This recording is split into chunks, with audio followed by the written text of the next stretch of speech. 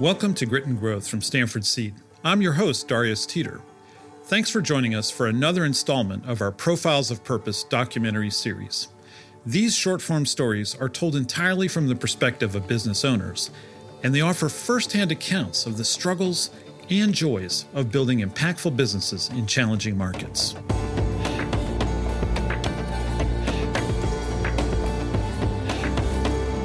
You're about to meet Laurent Seloane, a business leader from Botswana and co-founder of Lucent Engineering. Now, Laurent may not fit your vision of the typical entrepreneur. And while his path hasn't always been clear, his purpose has been. He wants the people of Botswana to thrive. And his work at Lucent has built the infrastructure to make that possible. Laurent will share the opportunities that took him around the world, as well as the realizations that brought him back home. We'll see how a company can be built to impact communities in multiple ways. Because Lucent isn't just changing Botswana through the products it provides, it's also a model for how companies in the country serve their employees. Here's Laurent Seloane. The stereotype of an entrepreneur is a 20-something-year-old whiz kid who figures out something in his university dorm. It's not often, the mid-30s, married with a family on the way, with a house and a mortgage. I certainly wasn't a born entrepreneur. I had to learn this. But we knew that if we got this right, we could change the industry in our particular corner of the world. My name is Laurent Seloane. I'm an electromechanical engineer, and I come from a small, wonderful country called Botswana. I run a company called Lucent Engineering and Construction.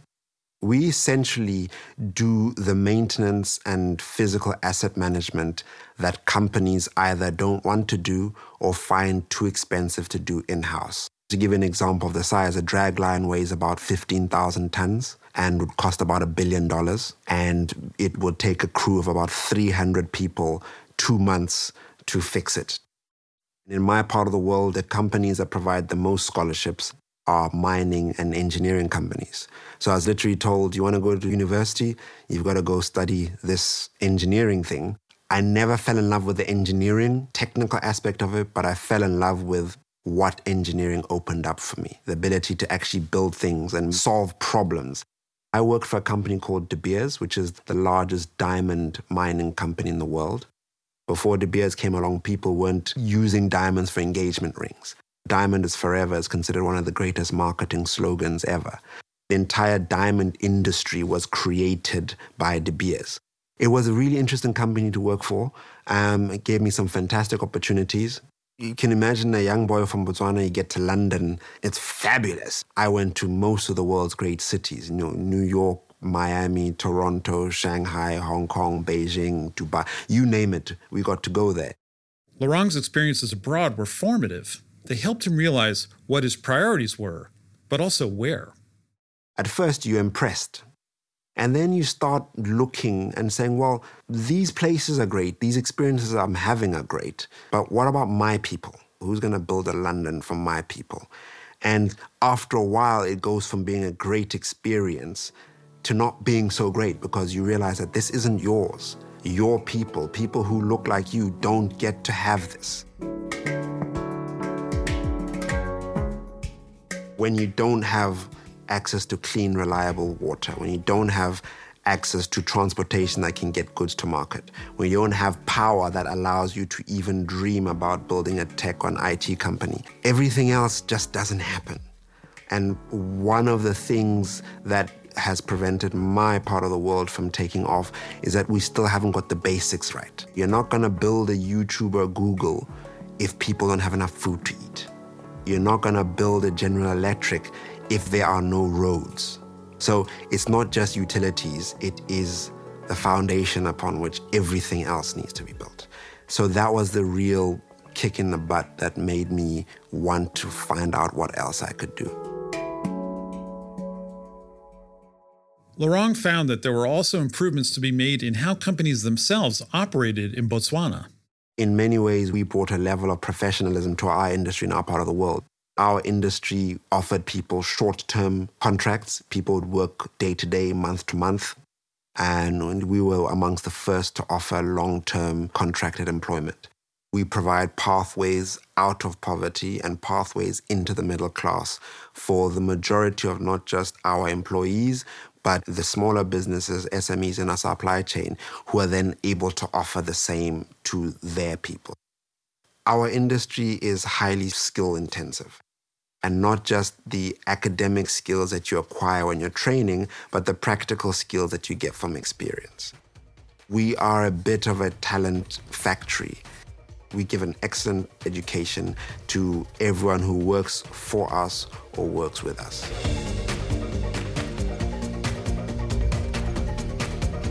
Botswana is a small economy. It's 2 million people, and there's nothing we can immediately do about that. So in order for us to grow economically, we have to change our mindset. And I truly believe that all aspiring entrepreneurs in Botswana need to look to the rest of the continent for opportunities to grow their businesses. I get nervous about this because the vision sounds really, really crazy. We're an engineering company, and currently we construct and maintain equipment. My vision is simple. I want to bring water, power, roads, rail to my people. And that's why I wake up every morning.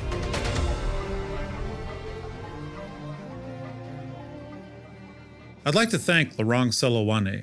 Since this interview, Laurent and his co-founder, Masego Mokitimi, have stepped down from their roles at Lucent Engineering, successfully handing over the reins to the leaders of the future. Together with other Botswana-based SEED alumni, they have recently started 2 new ventures, Tsoga Africa and Sunrise Beverages. Tsoga Africa, loosely translated, means African Awakening, in the local language Setswana. It's a network of accomplished entrepreneurs who leverage their experience, resources, and networks to drive economic development in Botswana by nurturing the country's next generation of entrepreneurs. One of the first initiatives to emerge from Tsoga Africa is Sunrise Beverages, a company focused on fast-moving consumer goods. The goal is to improve Botswana's food security by building a local FMCG manufacturing ecosystem in Botswana, and thereby reducing dependence on imports. To date, they've raised just under $1 million and are looking to raise a further $3 million over the next year. To find out more about Lucent Engineering and Laurent's next chapter, visit the links in our show notes. And to stay current with all that's happening at Stanford Seed, visit our website at seed.stanford.edu, where you can also follow our social media channels. As we develop new episodes for Season 2, we invite you to participate in a paid focus group to help shape the future of the podcast. I've included a survey link in the show notes where you can share your thoughts and your availability for the focus groups. It is stanfordseed.co/podcast survey. I am really looking forward to learning more about you, our listeners, and to delivering content that helps you grow your business. So thanks for taking the time to do that.